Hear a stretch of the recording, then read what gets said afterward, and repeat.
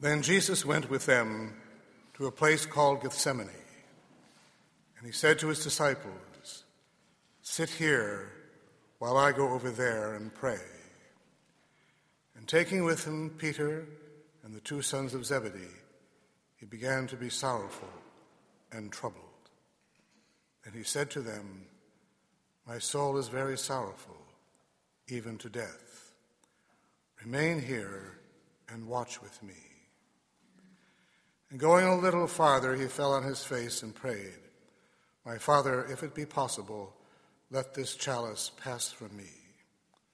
Nevertheless, not as I will, but as you will." And he came to the disciples and found them sleeping. And he said to Peter, "So could you not watch with me 1 hour? Watch and pray that you may not enter into temptation. The spirit indeed is willing, but the flesh is weak." Again, for the second time, he went away and prayed, "My Father, if this cannot pass unless I drink it, your will be done." And again he came and found them sleeping, for their eyes were heavy. So leaving them again, he went away and prayed for the third time, saying the same words. Then he came to the disciples and said to them, "Are you still sleeping and taking your rest? Behold, the hour is at hand, and the Son of Man is betrayed into the hands of sinners. Rise, let us be going. See, my betrayer is at hand."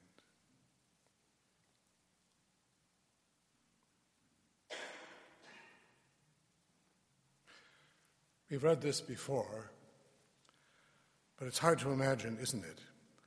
Our Lord being sorrowful and troubled. What does that look like? And how do they respond to it? They have seen him weep before, but he describes his pain. "My soul is very sorrowful, even to death. Remain here and watch." And then he offers the prayer to his Father. "My Father, if it is possible, let this chalice pass from me. Nevertheless, not as I will, but as you will." So he asks that it will pass, but his will, as always, remains completely open to the will of the Father.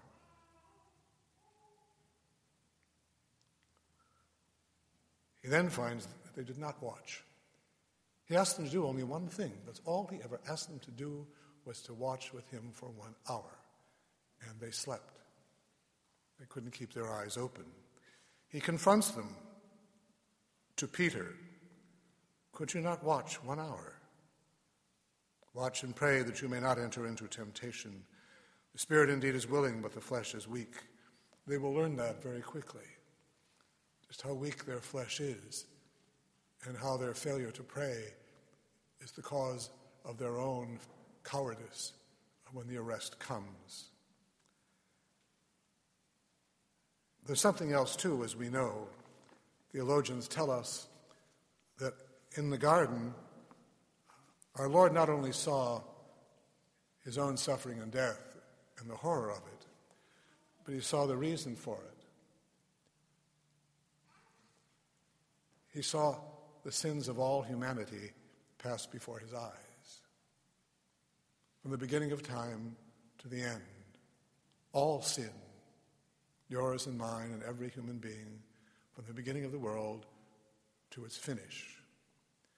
St. Luke tells us that he sweated blood. It's not hard to imagine that seeing all the sins of humanity would cause that, especially in someone who is perfectly innocent. Only the innocent really understand the horror of sin.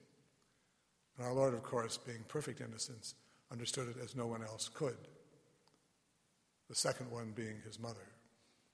And so he sees all of that. He sees the horror of that rejection, and he sweats blood. And again, the disciples are no comfort to him at all. We are told also in the Gospel of St. Luke that an angel came and comforted him.